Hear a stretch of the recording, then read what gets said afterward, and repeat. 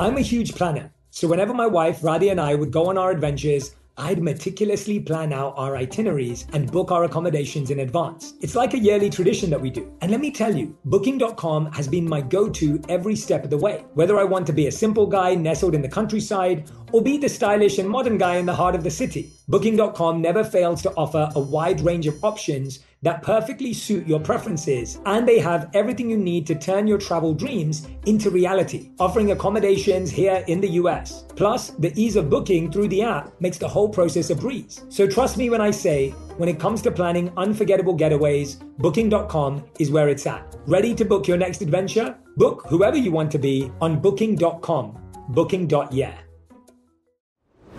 Herbs have been a huge part of my wellness journey, thanks to my Indian roots. My mum introduced them to me, and I saw firsthand how they worked wonders for both body and mind.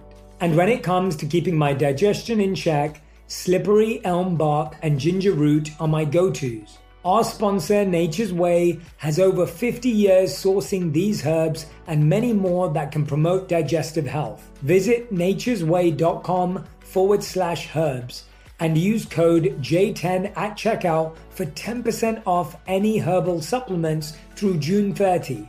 Terms apply. Experts claim there is nothing tougher than a diamond. But at Diamonds Direct, we beg to differ. Have you ever met a mother? Strong, radiant, timeless. This Mother's Day, give her the gift that meets her match. With diamond jewelry starting at $200. Plus Diamonds Direct's exceptional quality and unbeatable everyday price, you're sure to give her a gift that wows this generation and the next to come. Experience the thrill of jewelry shopping done right at Diamonds Direct. Diamonds Direct. Your love, our passion. My fascination was in what happens to people throughout their lives. What really happens to people? There's so much hype about what life is supposed to be like, right? I mean, look at advertisements. Yes. And look at social media, and you would imagine that everybody's happy and on vacation and at parties all the time. Getting to follow someone's life over 80 years is such a privilege.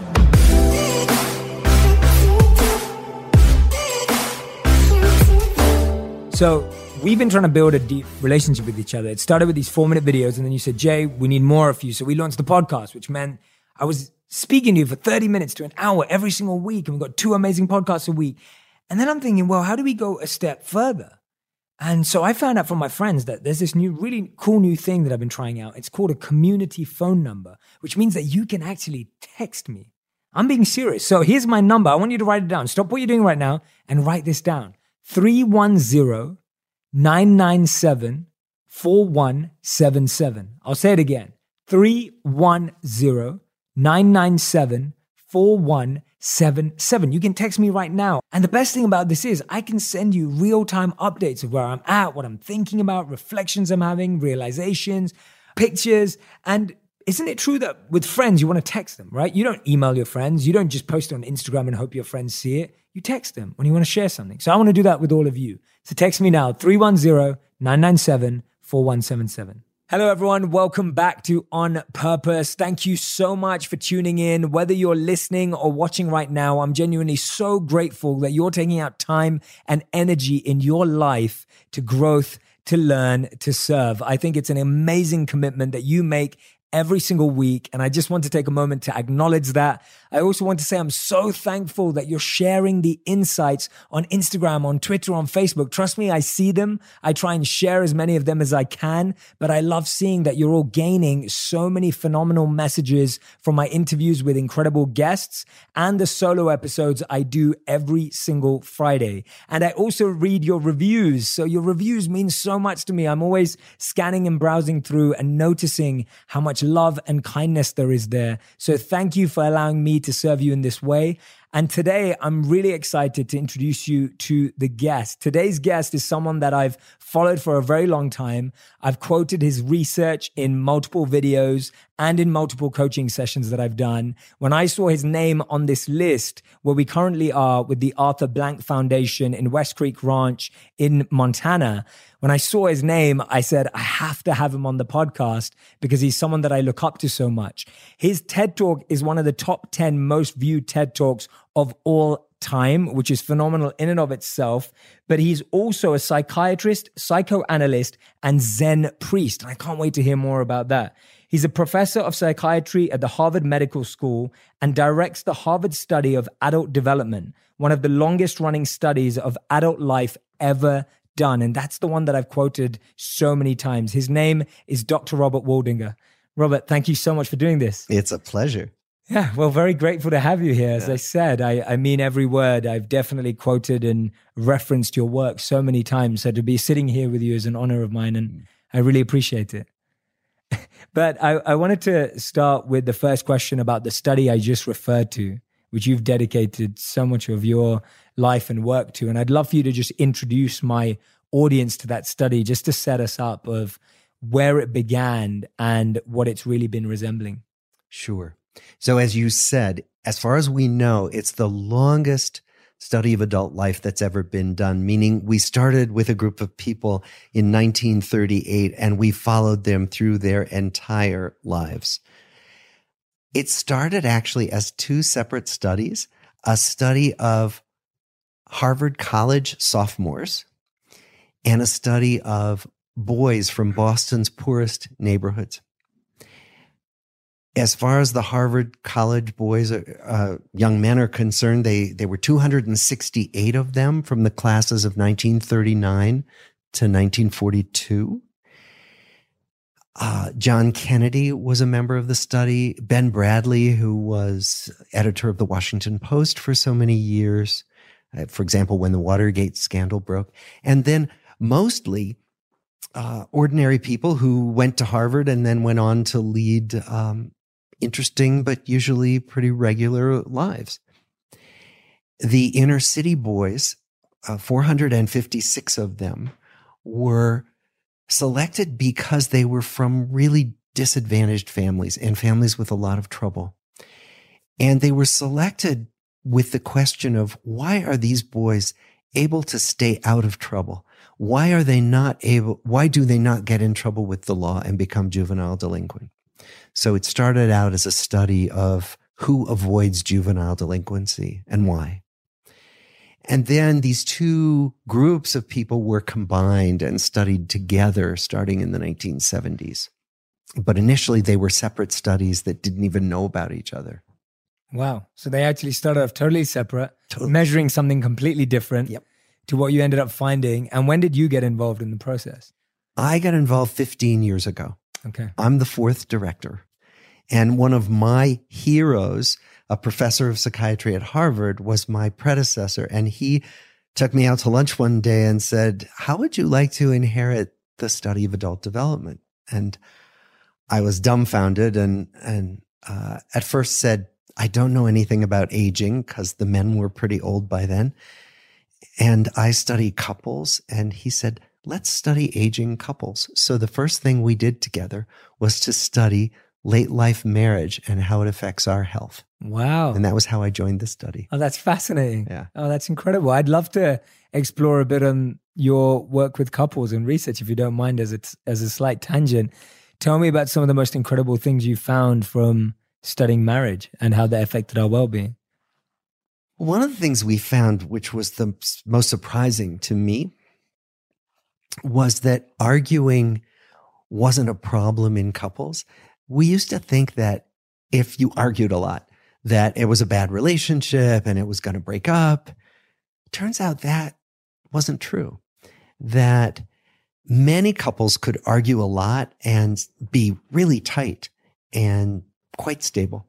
And other couples didn't argue at all, but gradually broke up.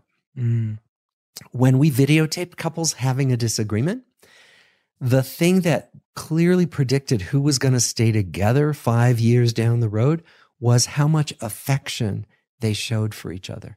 So they could be arguing and really mad at each other, but as long as you saw that bedrock of affection, those were stable couples.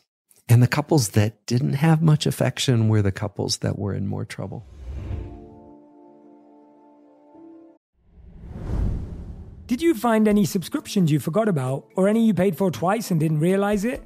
I personally experienced this where I received an email that said I paid for a subscription for an app I'm not even using anymore.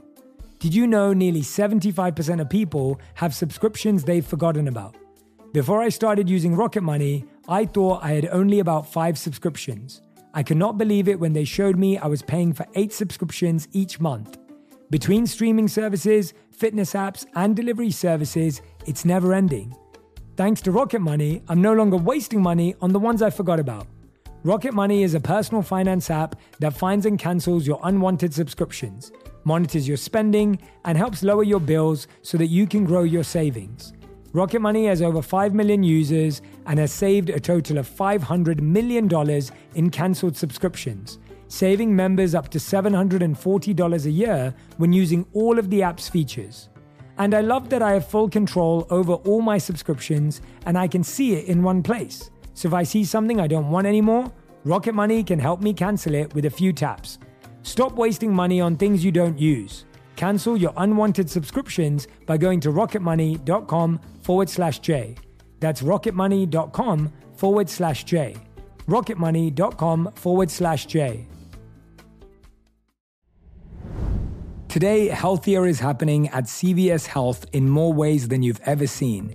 It's wellness destinations for seniors, including select locations with Oak Street Health and CVS Pharmacy. It's doctors, nurses, pharmacists, and everyone in between offering quality care and support virtually in person and on the phone. It's in-home evaluations through Signify Health and meeting mental health needs through Aetna. And those are just a few of the ways healthier is happening. To see more, visit cvshealth.com/healthier happens together. CVS Pharmacy, Oak Street Health, CVS Specialty, Signify Health, and Aetna are part of CVS Health. Eligibility and services vary by location and individual.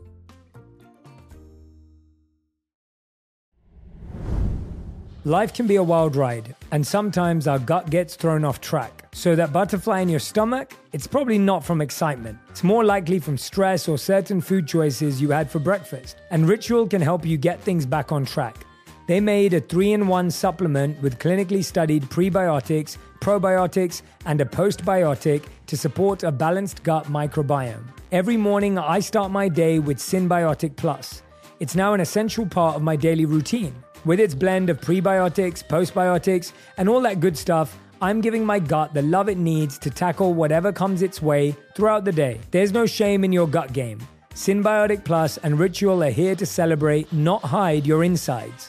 Get 25% off your first month for a limited time at ritual.com/Shetty. Start Ritual or add Synbiotic Plus to your subscription today. That's ritual.com/Shetty for 25% off. Wow, that's incredible. Yeah, and I've seen that in other work as well, where actually learning how to fight is such an important skill. Exactly. When actually our biggest desire when it comes to arguments is thinking we have to run away or bury something or hide away, and we try and avoid conflict.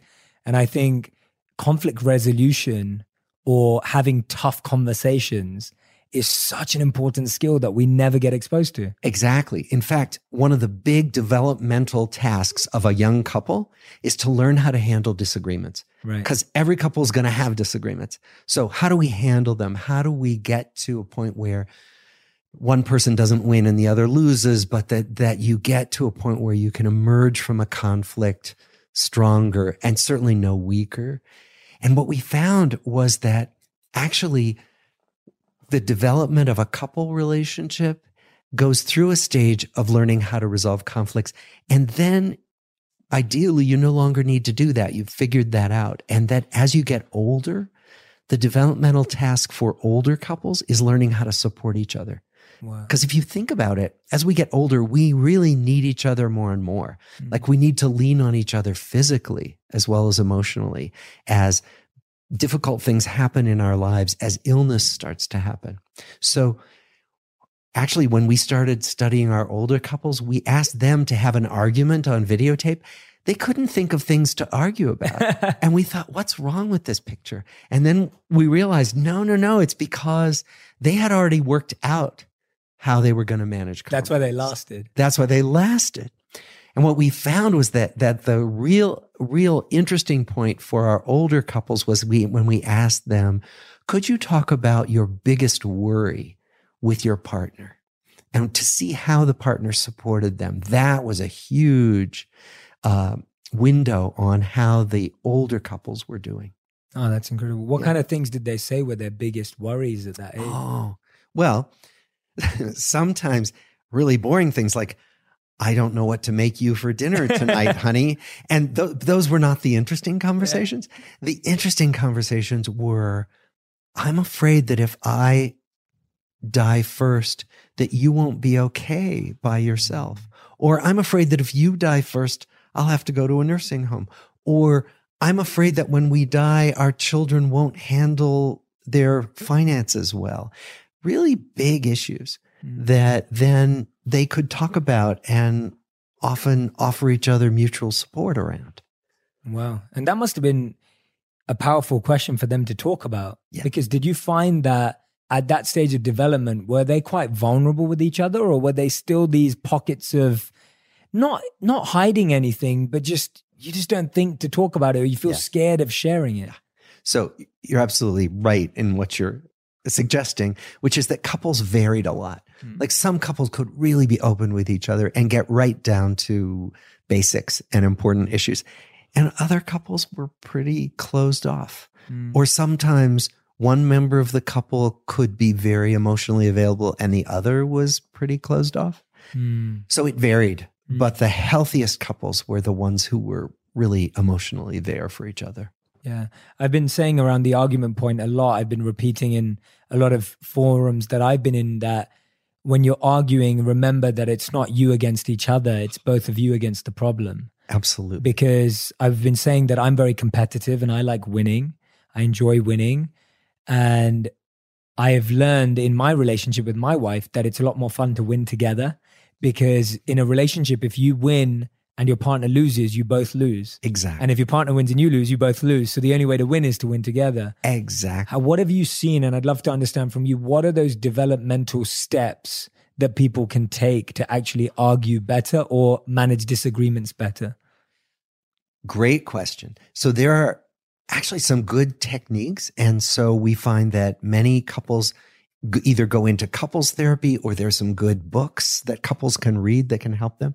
And there are strategies you can use. So for example, what you said about realizing that you're both trying to solve a problem, that it's not arguing with each other to see who wins and who loses, but how do we manage this problem? That once you make the problem the enemy, if you will, you're in much better shape.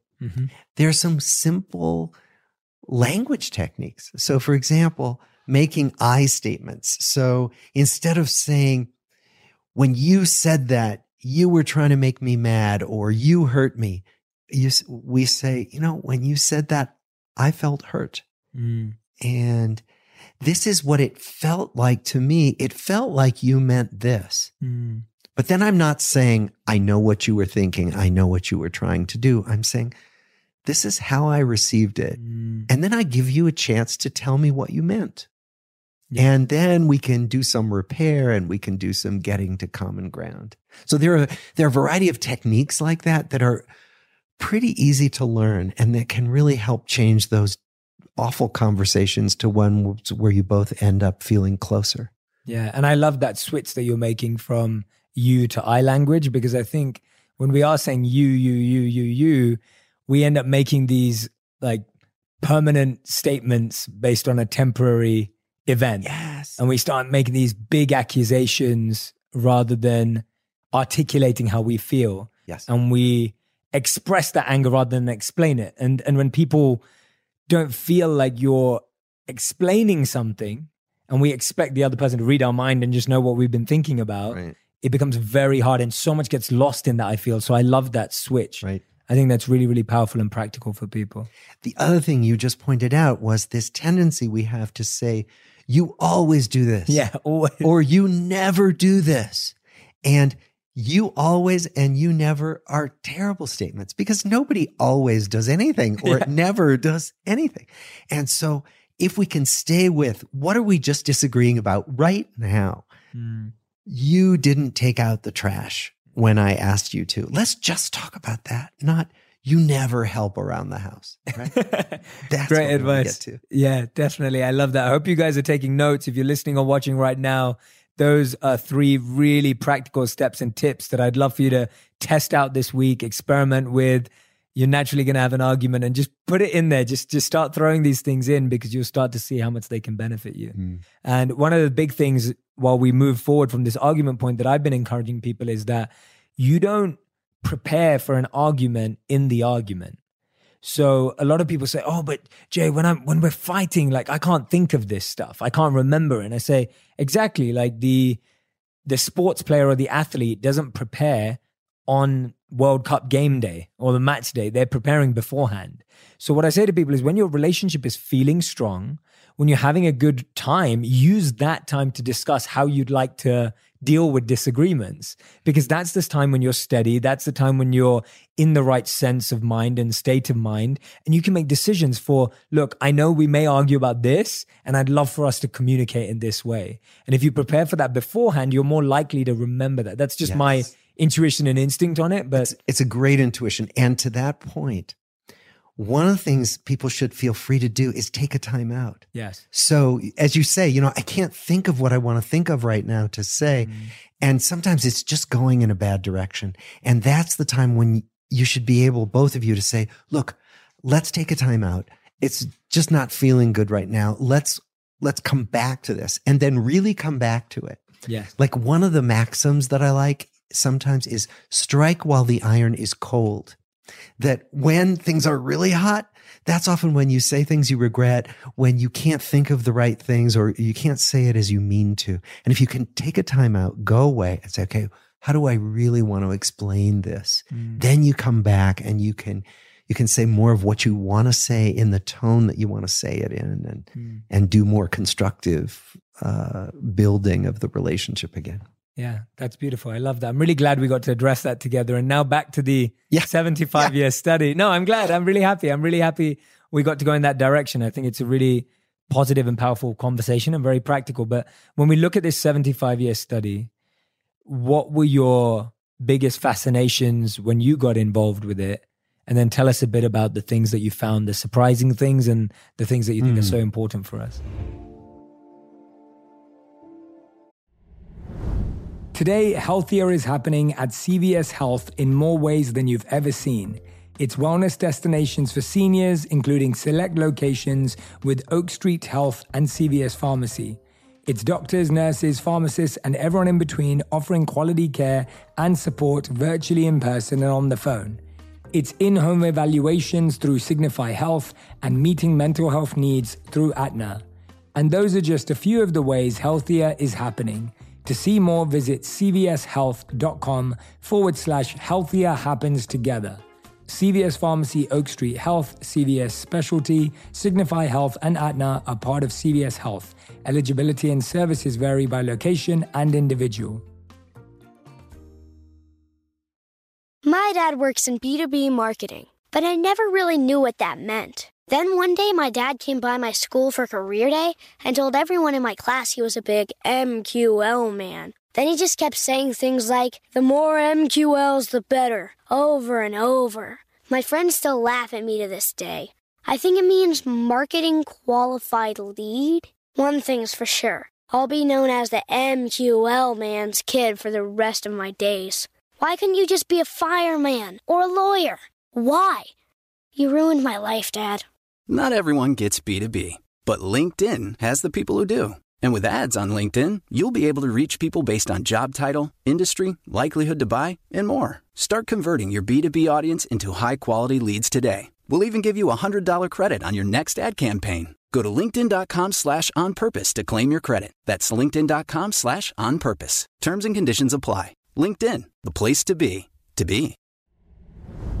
I'm going to let you in on a little secret. Whenever I travel, I feel like I become a new person. Like that time I explored the bustling streets of New York, I felt like I became Curious Jay, immersing myself in the vibrant culture and sampling exotic street food. And then there was that trip to the mountains where I transformed into Adventurous Jay, conquering hiking trails and embracing the breathtaking scenery.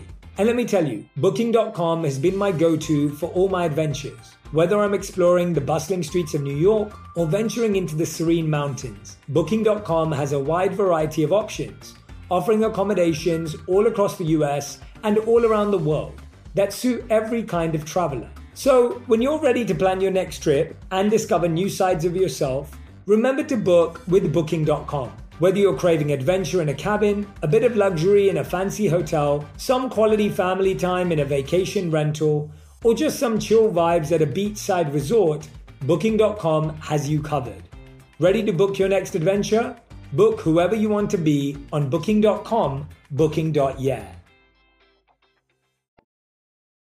My fascination was in what happens to people throughout their lives. What really happens to people, not what do we remember, because we often tell ourselves stories trying to remember back to what happened in our lives. And also not what do we think ought to happen, but what's life really like for people? There's so much hype about what life is supposed to be like, right? I mean, look at advertisements, yes, and look at social media, and you would imagine that everybody's happy and on vacation and at parties all the time. But what's life really like? And so getting to look at that, getting to follow someone's life over 80 years is such a privilege. So I thought, this is like the most amazing work I could possibly do. So that's why I wanted to do it. And then some of the things we found were things that were expectable, but really important messages to get out there. So for example, we find that smoking is really bad for your health and your longevity, and that tobacco kills. Okay. We are just one more study to remind us of what we know. Alcoholism is a terrible problem. And so people who get into trouble with alcoholism really need help and support in getting treatment for that. Drug abuse as well. Exercise, regular exercise really does keep people healthier and allow them to live longer. So again, these are not surprises, but to say that there's more and more science behind this is helpful for some people. 100%, yes. And then the surprise for me, and I think for many of us, was the finding that people who aged better, people who stayed healthier as they got older, people who lived longer, were people who had warmer, closer relationships and people who were more socially connected to others. That initially, when we started finding that in our data, we didn't believe it, because we said, well, wait, how could like a bunch of social relationships, how could that make you live longer? What happened was that other studies, other research groups began to find the same thing. And that helped us believe it. And now what we're studying is, how does that happen? How could the warmth of your relationships, how could your relationship with your wife actually make a difference in whether you develop coronary artery disease or arthritis or diabetes? How could that possibly happen? We're learning about that now in our research. So that's one of the cool things I get to study now. Yeah, absolutely. And tell me about how you were able to deeply define social connection and what that warmth was. Because I think also that we can all project our own beliefs onto what that statement is, but I'd love to hear it from your side of actually doing the research. Like, what was categorized as warmth and what was categorized as, meaningful social connection to have that result? Yes. Okay. So there are a bunch of different ways to think about social connection. One is literally how many people do you see in a given day or a given week? And that's also important. So people who see more people tend to live longer and healthier compared with people who are more socially isolated. Right. And is that C one-to-one, or do you mean even in the workplace? Even in the workplace. Right. Now, sometimes they're called weak ties. And what that means is people we are connected with, but not that connected. So I might see someone at work and we have a kind of friendly exchange. How was your weekend? And it turns out that that's health promoting, as long as they're decent exchanges, as long as we're not snarling at each other, right? It turns out that that is health promoting. Okay. But then in addition, what you talked about, the warmth of connection, turns out to be really important. So we're not going to have the closest, warmest connections with everybody we see during the day, but a few people, if we're lucky, will be people who we feel like we could call on. As we asked our participants, who could you call in the middle of the night if you were sick or scared? If we have some people in our lives like that, then those are the connections that really help keep us healthy. Absolutely. So there are people who offer us physical support, what we call instrumental support. They'll drive us to the doctor when we need it. They'll come over and hold our hand when we're throwing up. Emotional support. So when I have a really awful day and I'm feeling terrible about my life and my work, I can talk to somebody and they will help calm me down and help me put it in perspective. Yeah. And literally I can feel my body calm down when that kind of conversation happens. Amazing. And often it's your romantic partner, but you don't have to have a romantic partner to have this kind of relationship. You can have close friends. It could be a sibling. It could be a parent. But having at least one or two of those relationships in the world is really important for our health and well-being. And were there any indicators that suggested how to build those or how these people were able to achieve that with people? Because I think today what we find is there's this struggle of like even being able to be expressive about our intentions with people, or like I have a very open way of behaving. So if I like someone, I'll reach out to them. After reaching out to them once we've met, I'll be really clear about where I see this going as a friend. And I've literally said to people that I'm very good friends with now that, hey, I think we are going to get along for life, and I have this intention that we should be friends. And sometimes it seems like the weirdest thing to say, but now they thank me like a year later or 2 years later, and they're like, Jay, you said this to me and it's actually happened. And I'm like, because I thought that that's what it was. And there'll be people that I won't see again. And so I'm just very clear about my intentions, and that helps me clarify to other people what I want, but that can feel scary sometimes. What have you seen as good ways in which people can create those meaningful bonds? Because I think that's where we all struggle today. I think today the challenge is we're surrounded by people, but we still feel lonely.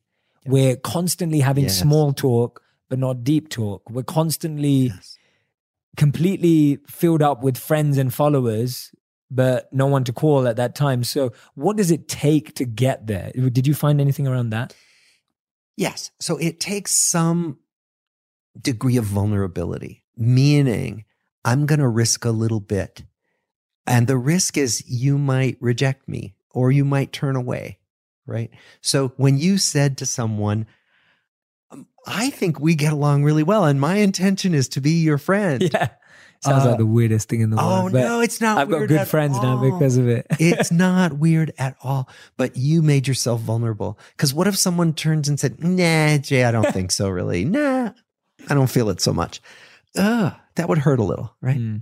So you're willing to put yourself out there. Now, not everybody is going to feel comfortable doing that. Yes, I agree.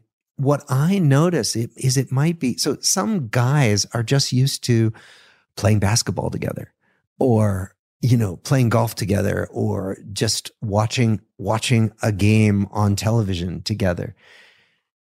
Even asking another guy to hang out could be making yourself vulnerable. Like you could feel like, oh, guys don't do that. Like if I don't happen to run into you or if our wives don't arrange it, I'm not going to do it. So my level of vulnerability might just be saying to my friend, would you get together with me on Saturday afternoon? Right. That's a big deal. Yes. Like, I would love it if I could say my intention is that we're going to be lifelong friends. Yeah. And I think I'm trying to get more to that place. But I think each person has to start where they are. And so I would say, if I were to recommend it, find out where you could be a little bit vulnerable with somebody and take that risk. Whatever that might be. Yes. In trying to make and keep a connection. Yes. The other thing is, we've found that relationships are it's almost like physical fitness. Like you can't just say, well, we become friends, so we're done now. Sure. Like I went to the gym, so I'm done now. I don't have to go again, ever. No. I have to call you up and make sure that not too much time goes by before we talk, before we get together to hang out, right? I've had to learn that in my own life. And so I do it more with my friends, because otherwise good relationships will just wither away. Yes. And nobody means for that to happen. So relationships require maintenance. Yes, absolutely. And one of the ways that I've done that practically for myself is I know in my mind that there are some people that I want to message every week. There are some people that I message once a month. And there are some people that I speak to every week. And there are some people I speak to every month. And just being able to create degrees in our life of connection has really helped me, because it allows me to understand that this is the level of relationship I have with this person. And what that does is it becomes more honest, because I think we'd like to think that everyone in our life is either a best friend or not a friend. Like, we like to have this very clear black and white, but life isn't like that. There's so many more degrees of gray and so many more shades of gray. And so for me, it's far more practical to say, look, these are people that are my closest friends, the people I talk to every day, the people I talk to about everything. But then there are people in my life that I love seeing once a month, because they're the people I watch a movie with, or they're the people that I go out for dinner with. And then there are people that I see once a year, but they're amazing too, because we've gone on this great holiday, right? Or whatever it may be. Right. And just knowing that you can have friends for different purposes and different roles in your life, rather than trying to put everyone into one or two, which becomes hard pressure for them and for yourself. Yes. Yes. That's a really important point. The other thing is that people can move in and out of your life. It's not a problem if some relationships do fade away, because sometimes we're only together because we got brought together by this other thing, like we went to college together or something else happened. And it's okay that relationships don't keep up, as long as we keep up some of our relationships. But I think you're absolutely right that we can also have different degrees of closeness and different degrees of involvement, and that there's everything right with that, not that there's something wrong with that. Yeah, amazing. And I wanted to move forward into this. You actually went on a 3-week silent retreat. Is that correct? Yeah. Tell me about what prompted that, when that was, and what you gained from that, and why it all came about. So I'm a Zen practitioner. I meditate every day. How long have you been doing that? And let's talk about that actually. How did you become a Zen practitioner, and how did that become such a big part of your life? I became a Zen practitioner by accident. Okay. 13 years ago. My son at that time was in middle school, and his friend was having a coming of age ceremony at a Unitarian church. And I went, and I sat next to the mom of my son's friend, and she knew I was interested in meditation. I dabbled a little. She pointed to the minister conducting the ceremony and said, "He's a Zen master." So I called him up and said, "Could I come talk to you?" And he was this wonderful, down-to-earth teacher. And he said, "Come sit with our group." So I started sitting regularly with a meditation group, never done that before, and studying with this teacher. And what I found was that once I sat regularly with a group and once I had a teacher, I could meditate at home. Yes. Whereas before I couldn't have a regular practice. And then I started going to meditation retreats, silent retreats, for a few days and then maybe a week. And then I graduated to a 3-week silent retreat. That's the retreat you're talking about. And tell me about that retreat and what you learned from it and what you gained from those 3 weeks of silence. Oh, well, I learned that my mind is a really difficult place to go into alone. Right? It's a really, like so much stuff comes up when you are watching your mind. And the good thing was that I was with people who could help me understand what was happening, who could help me accept the humanness of having a busy mind and a mind that made me crazy sometimes and a mind that made me anxious, and, and that what this work was of being on a silent retreat was learning about my humanness and all the ordinary stuff that comes up in a mind that I came to accept more and more, and gradually even welcome. It's like, I would like chuckle and say, "Oh yeah, here it is again."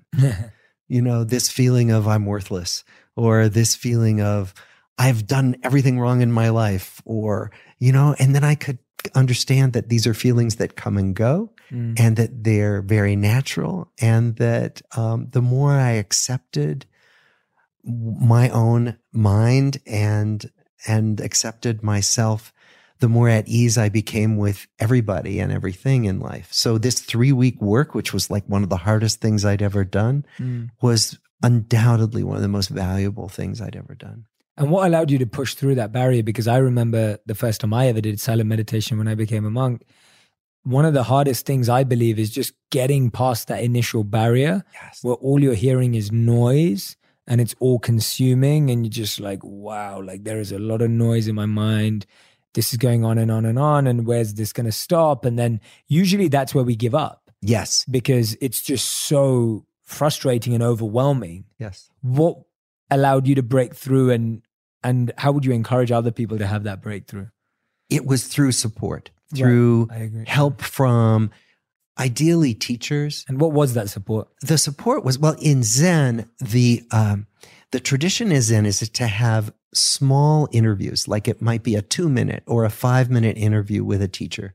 So you're sitting all day in silence, but then when it's your turn, you go in, you see the teacher, you tell him or her what's on your mind, and they really help you with it. They help you put it in perspective. And I could be in agony for several hours, and then I'd go in and talk to my teacher, and she would say to me, oh yeah, this is what your mind is doing. And we know about this.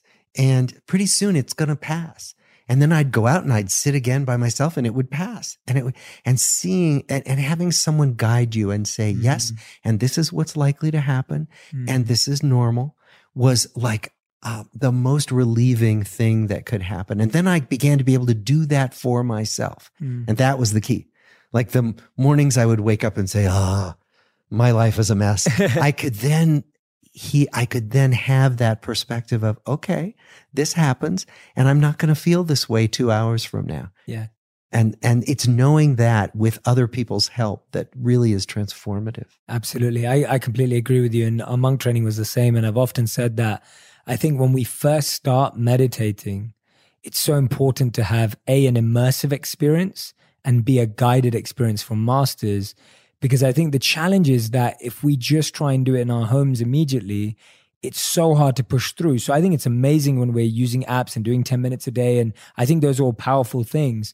But I'd love to encourage anyone who really wants to make meditation a serious practice in their life, just like anything else. When you go and do something for half a day, a weekend, or a week, it becomes so much more natural because not only do you get the time to have the breakthrough, you also have the time to reap the benefits. And therefore, when you go back to your 10 minutes a day or 20 minutes a day or whatever it may be, you have that conviction and confidence that this has actually worked before. Exactly. And don't hesitate to search for a guide, a teacher who you resonate with, that you won't resonate with everybody. And if you're lucky enough to have a few people in your local vicinity or even online that you could study with, it's like a matchmaking. Yeah. Find somebody who feels like you want to learn from them and trust them. So you wrote an article about, the 4 powers of quiet or how quiet can transform our lives. And the first quiet you talk about is quiet helps clarify what's most important now and tomorrow. Could you share what you mean by that for us? Yes, that often when I'm caught up in the busyness of my day, I get distracted by so many things. And I think, that's really important that I need to handle these emails right now. And then if I stop, and often this happens when I meditate each day, the swirl of emails recedes and what begins to emerge is something more from my heart, which is, I need to call my son because I haven't talked to him in a while. Or I really don't want to be involved in that project because there's something about it that doesn't feel right to me. And often it's only when I'm quiet that my intuition can talk to me, right? That my gut feelings of that's probably not a place I want to be involved, or I really need to spend more time here. It's only during the quiet that my inner voice will start making those noises and talking. Yeah, I love that. I completely agree with you. It's so true because otherwise the noise just completely overshadows everything else. And you're so right about also listening to our intuition. Our intuition gets buried in the noise. Absolutely. And you can't hear your inner voice in the noise. Yeah. And so, 100% with you. Second one was quiet allows space for contentment and joy. Yes. So today I had been in a morning discussion that you were in, and so many ideas swirling around, and my head was spinning, and my head was kind of getting heavy. And then I said, I need to take a break. And I went out and I said, okay, I'm going to sit by the lake and simply watch. And so I watched the water, and I watched these birds playing in the reeds, and I watched an ant crawling up my hand, and everything just kind of quieted down.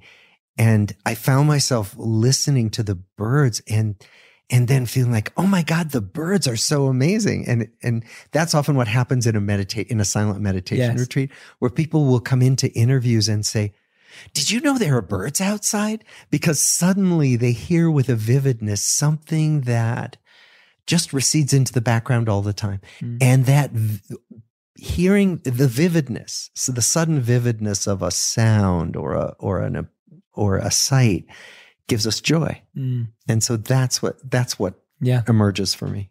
I love that. The third one was quiet reveals the emptiness of chasing after the next big thing. Oh, yes. So I work at Harvard Medical School, and needless to say, Harvard Medical School places a lot of importance on accomplishment and honors and titles. And of course, that inspires a lot of good work. I mean, Harvard Medical School is full of wonderful people and bright people and caring people. But this chasing honors and recognition and titles can be endless. And what I find is that this quiet and this practice of returning to quiet makes me realize, okay, I don't really need that next title. And if I got that next award, I'd get a warm feeling for about 10 minutes and then it would be done. And so what do I really want to invest my time in? Is it working for that award, or is it working for something that I care deeply about that might not be as bright or shiny or well recognized? Amazing. I love that. And the fourth one is quiet reminds us that we can be happy with less. Yes. Well, because, so for example, today I went out and sat by the lake.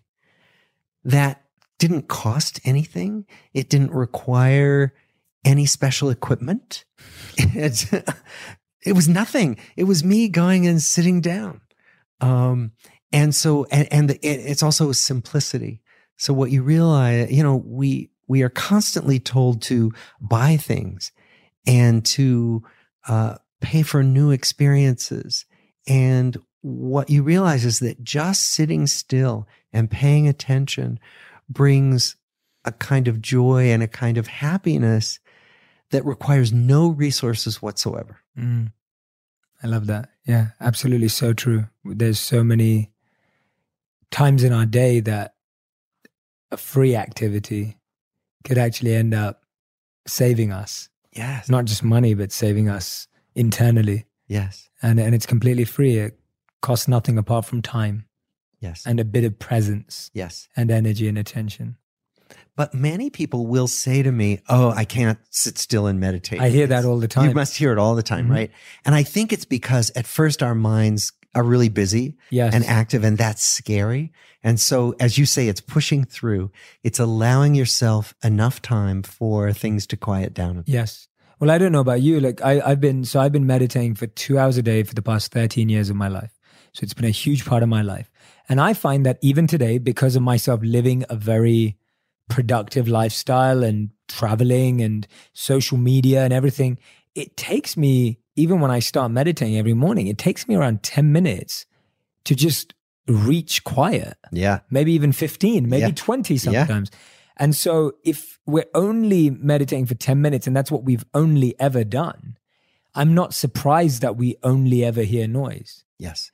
Because if you've so when I was young, obviously we got to do meditations as 8 hours long and 12 hours long. And that was really painful and excruciating at first, as you said, but when you push through, and so that's why I'm encouraging anyone who's listening or watching is do that. And I'm not telling you to do 2 hours. I'm just telling you to go to a class or go find a teacher, whatever, and do half an hour with someone. Like go and dive that step further where you can have that breakthrough. And it's almost like the gym too. It's like the first day you go to the gym is not the day you walk out with the six pack or walk out with any of that. It's also not the day that you fall in love and all the machines make sense to you and you know what to do. It takes time and practice, and meditation is no different. It's just a habit that takes a breakthrough. And I think we have to be patient with it to have that breakthrough. Exactly. And to have the experiences, which we do have sometimes, of really feeling better, of feeling more settled, of feeling more joy, that we have to get to a point where we have those experiences to know that they're available to us and that they will happen. That's it. That's exactly it. Yeah. And that requires a bit of breakthrough. So I'm encouraging everyone who's listening and watching to just take that step through, to recognize that even after meditating for a long amounts of time, not just myself, everyone that I know, it still takes time to quieten the mind. And when you're in that meditation, so don't judge yourself, don't be hard on yourself, don't be harsh on yourself.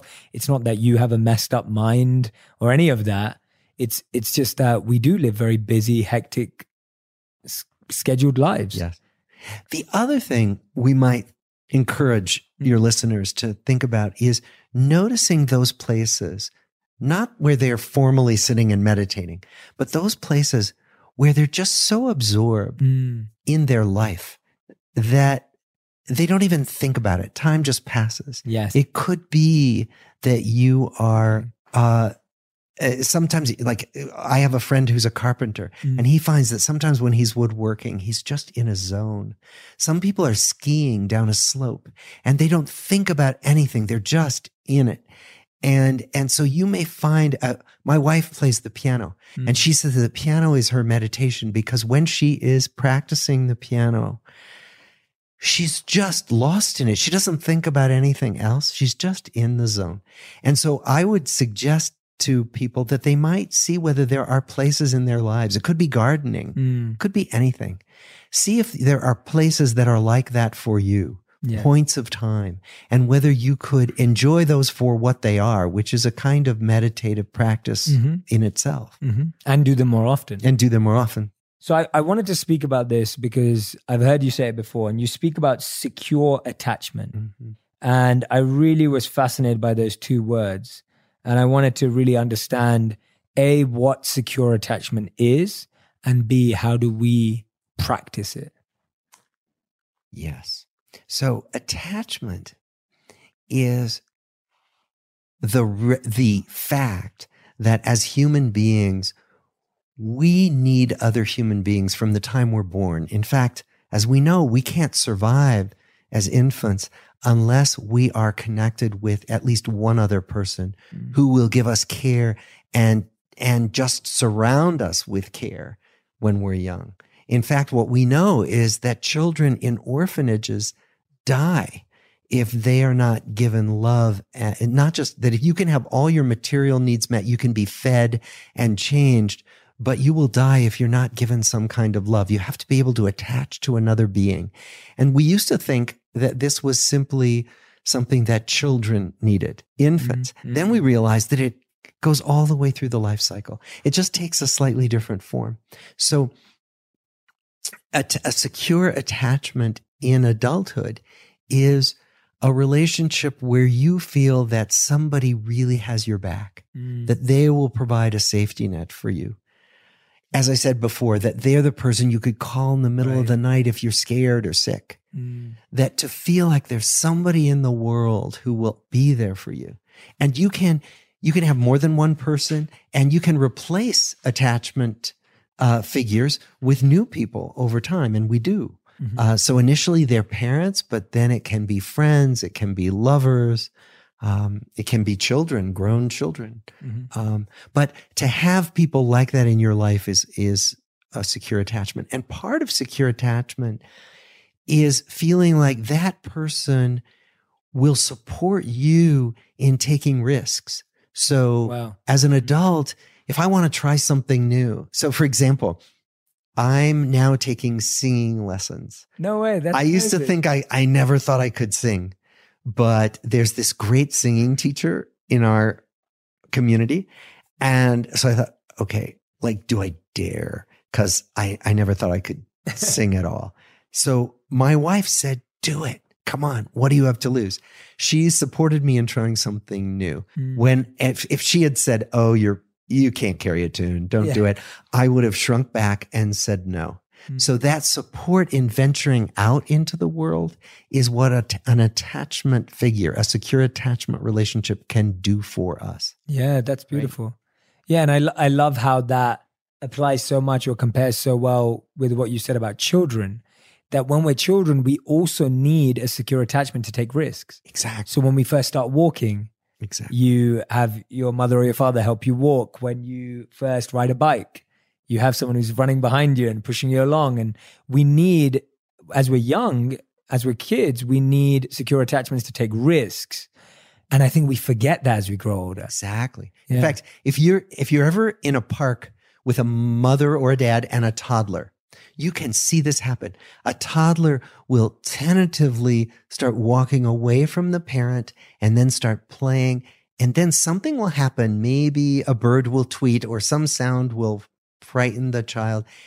And they'll run back to the parent, grab their leg, spend a little time there, and then venture out again. Yeah. And that's what we do as adults. Yeah. You know, we seek comfort and then we can venture back out into the world and take risks. Yeah. And I love that point specifically. I think it's true that we all need secure attachment, but I like the point that when we have that secure attachment, we can actually break forward. And what about for those of us who sometimes feel like, and I don't know how you feel, and I'm just reflecting on some moments in my life, some of the biggest moments in my life, which were high risk or high transitions, I actually didn't have a secure attachment for the decision. So I had a secure attachment in the fact that my mom and dad have always loved me. But they didn't necessarily always, not that they disagreed, but they didn't always promote my decisions. And so in that, I've had to be my own secure attachment to really push forward. If I never did that, I would never become a monk. If I never did that, I would never have left being a monk. And if I never did that alone, I would never have switched and transitioned into doing what I do as my purpose today. Because when I had that secure attachment, my parents were also worried for my health and safety or longevity with their parental image, which was correct. Right. But like when I first told my mom I was going to move away from my successful corporate job to try and teach and share what I was doing on social media, I mean, my mother just looked at me like, are you serious? Like, why do you need to do that?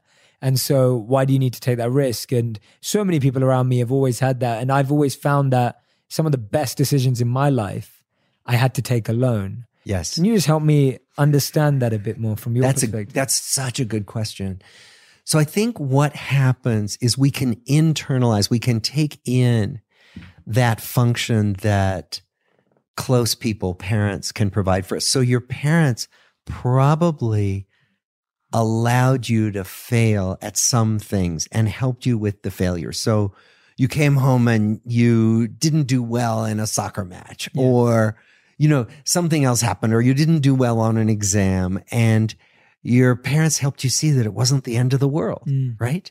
And that you could pick yourself up and go back out there, right? Mm-hmm. That experience and being helped through that experience, probably over and over again, allows you then to do it for yourself. Right. And that's what you're seeing, so that then you can have the courage to check in on your own internal compass.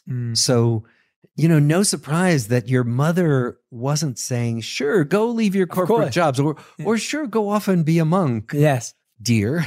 No, you know, and so how do you do that? You're asking, how do you do that for yourself? And I think it's probably because somewhere along the way, people helped you internalize that function of being able to allow yourself to take the risk, allow yourself to anticipate, I could fail at this and I will be okay.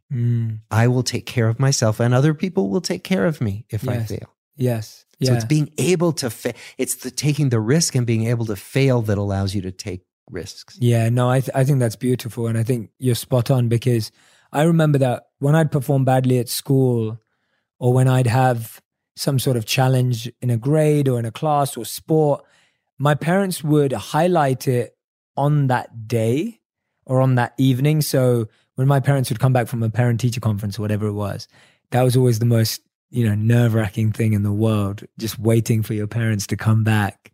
And you're scared what your teachers are going to say. And I already knew what my teachers were going to say because I naturally excelled in some things and didn't in others. Yeah. I was always excelling at the things my parents didn't care about. Yeah. And I didn't excel at the things my parents did care about. And so when they got back, I knew that I would have to hear it that day. But then the next day they were back to being normal. Yeah.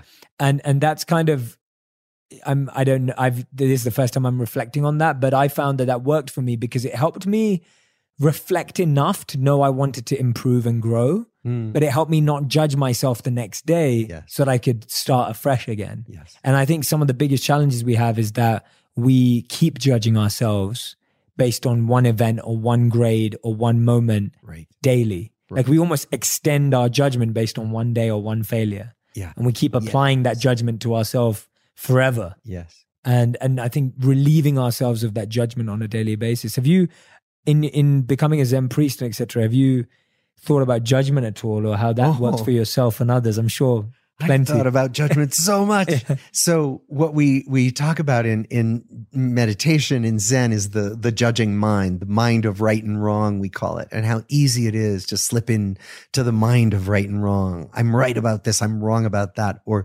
you're right about this, or you're wrong about that. And that meditation helps us to have a bigger perspective where right and wrong are often kind of relative and kind of not that important. That of course there are some things that are terribly important, about moral codes and a moral compass, of course. But then often the right and wrong, like, well, you didn't do so well at math. But in the grand scheme of things, we look beyond these judgments and see beyond the judging mind to the bigger world where, we look at that tree and we don't say, oh, I wish that tree had branches that were a little more like this, or that tree is not the leaves. I don't like the design of those leaves so well. We never do that, right? Yeah. Because nature is beyond the mind of right and wrong. Nature is beyond this judging. And so in Zen, part of the teaching is, can we get beyond this judging of ourselves and others? That we just come forward in the world as we are. And that's fine. That's like that tree coming forward as it is. What are the core principles of Zen that have really captivated you, and other lessons like that? I love that point you just made around nature being beyond the judgment of the mind. What else are there? What are the other themes that have really stood out to you as core pillars of your practice and journey? One of the core pillars is to understand how completely interconnected I am with everything in the world, everything.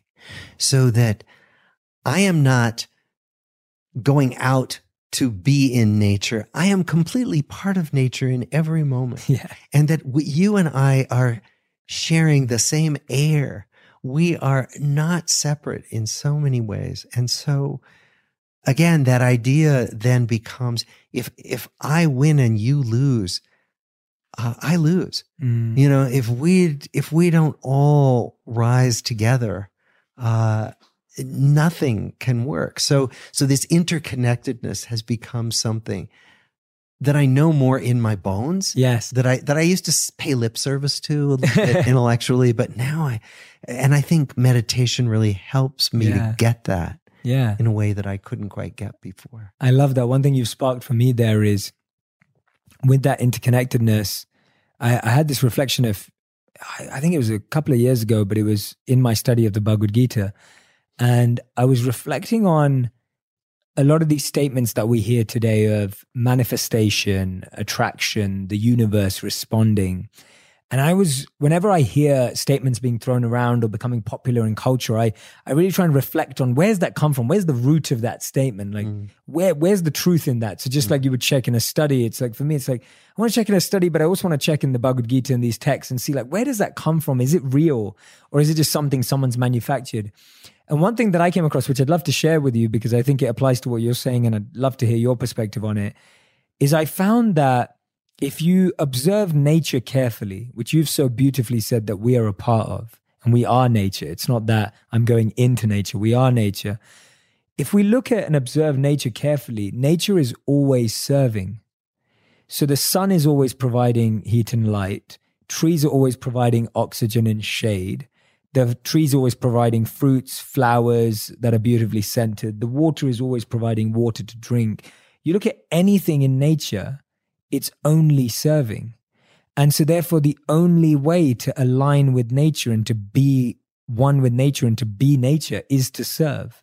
And that actually all of our problems come from not serving because we're unaligned from nature. So when we talk about the universe responding to us, the universe responds only when you're aligned with it. And the only way to be aligned to the universe is to serve, because that's what the universe does. Right. Does that make sense? Yes, it makes total sense. And that the not serving, because I can be as selfish as the next person, me too. right? Yeah, absolutely. And the impulse not to serve comes in me from a place of scarcity, like there's not going to be enough, right? And what you're describing is that nature is way more than enough, that there is this kind of fullness about the world. Yes. And that we are part of that fullness. And when we know that, then we are free to serve. Then it's not about, am I going to get enough of what I need? It's that I already have much more than I could ever need. Yeah, absolutely. And you've sparked another thought. When we used to talk about the spiritual versus the material realm, we would talk about how,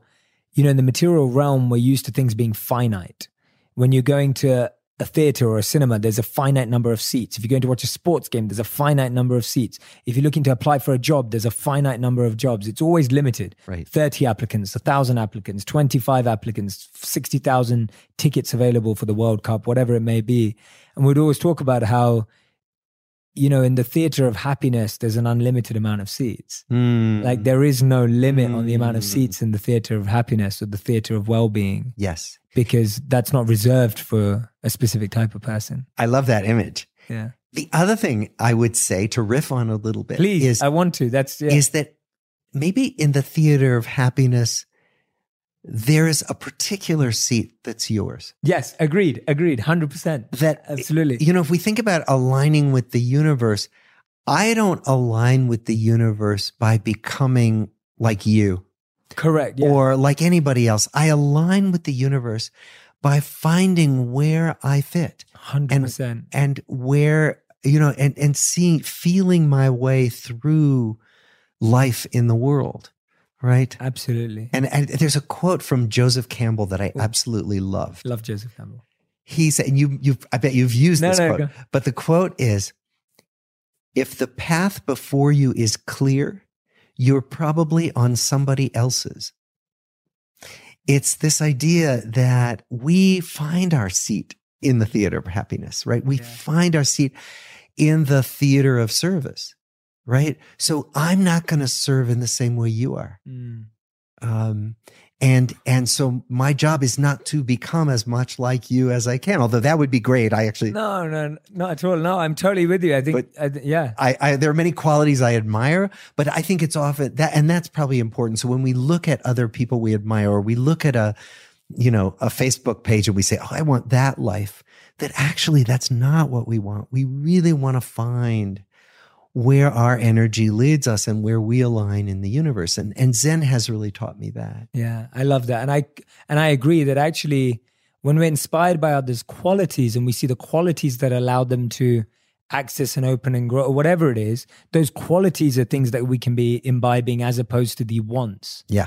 And I find that that's where we always end up, is we observe people's external journey, not their internal journey. Right. Whereas the internal journey is actually similar. It's the external journey that's different. Exactly. In the sense of the internal journey of self-exploration requires a lot of the similar things. We'll all go through breakthroughs and breakdowns, but the external journey doesn't need to be the same at all. No. And it shouldn't be either. And it doesn't really happen ever. I was saying that yesterday, and I remember us connecting when I was sharing it, was the statement in the Gita that says, better to practice your own path, even if imperfectly, than to practice the path of another's perfectly. Yes. And often so much of our life is lost in trying to practice someone else's path. Right. As Joseph Campbell also said, perfectly. Like we're always trying to perfect right. someone else's journey. And that's why we climb up that ladder and get to the top and go, wait, this is not the tower I wanted to be on the top of. This isn't the wall that I was meant to climb.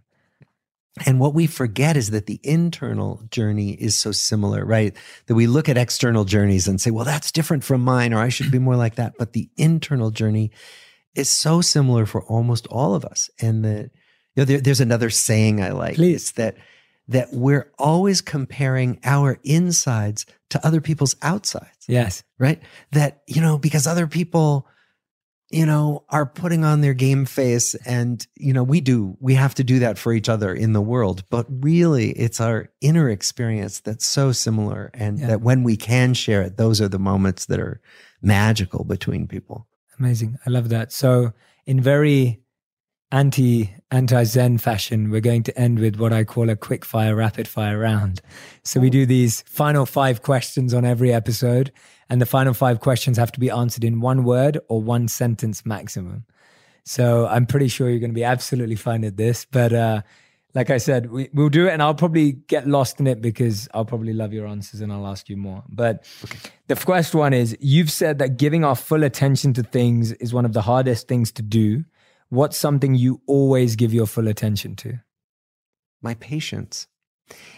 When I'm doing psychotherapy with somebody, my job is to be fully present. And so I do nothing else. There's nothing else set up. It's just the two of us. So in fact, I'm probably as fully present with you as I ever am, because we've cleared out most distractions. Right? Yes. So I guess it would be that I give my full attention when I set up the conditions to be right for doing that. Like you've done here. Yes. Or like I do with my patients, or when I'm lucky and I remember, like I do with my wife when she wants to tell me about her day.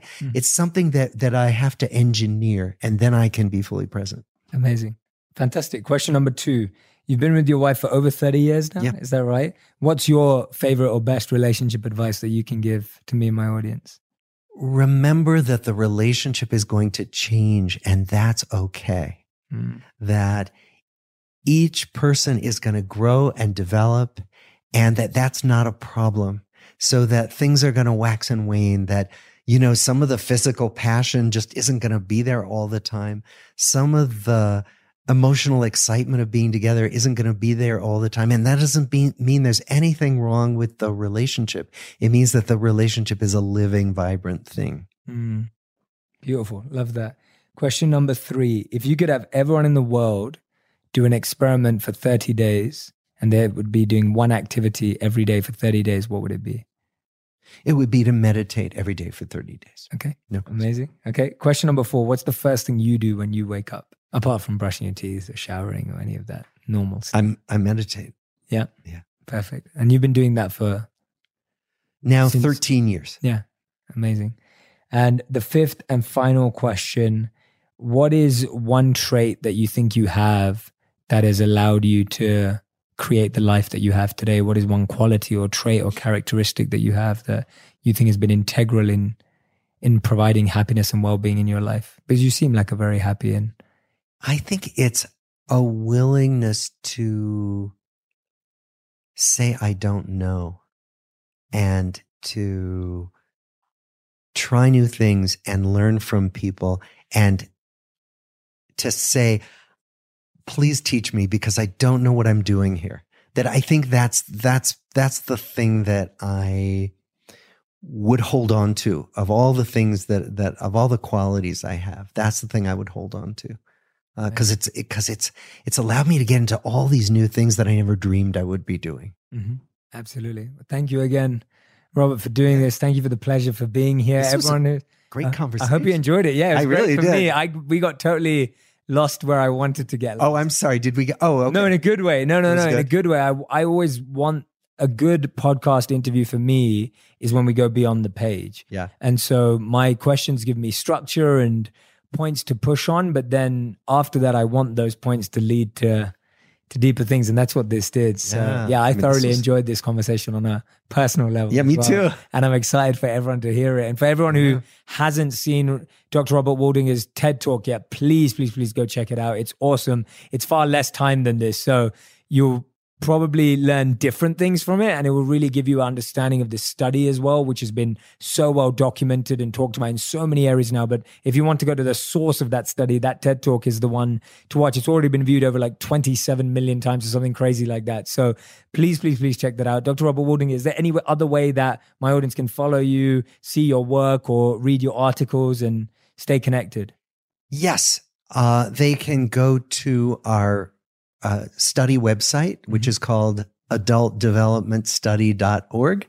And they can go to our foundation website, which is lifespanresearch.org. And I just want to say one more thing, which is that I think you and I get along really well together. I do too, definitely. Thank you. I'm excited for many more conversations online and offline, me too. where we can really dive deep into a few things. Yeah. I'm excited, but thank you so much. Yeah, I really amazing.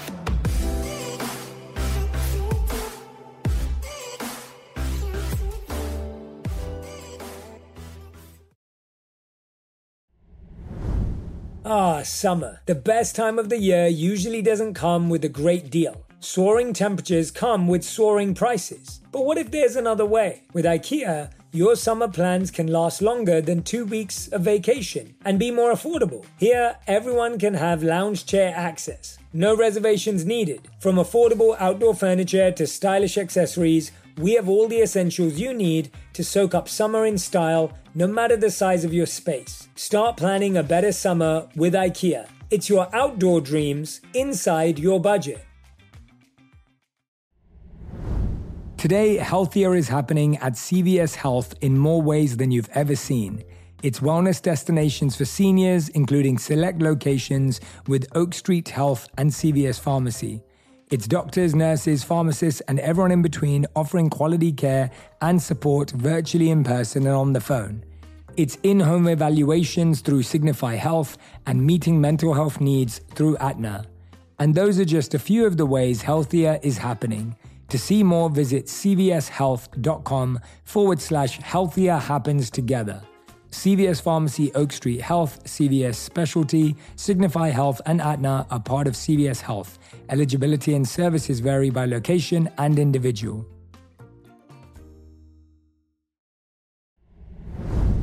This show is sponsored by BetterHelp. It's a simple truth, no matter who you are, mental health challenges can affect you, and how you manage them can make all the difference. That's why everyone should have access to mental health support that meets them where they are and helps them get through. BetterHelp provides online therapy on your schedule. It's flexible, simple to use, and more affordable than in-person therapy. Connect with a licensed therapist selected just for you. Learn more at betterhelp.com.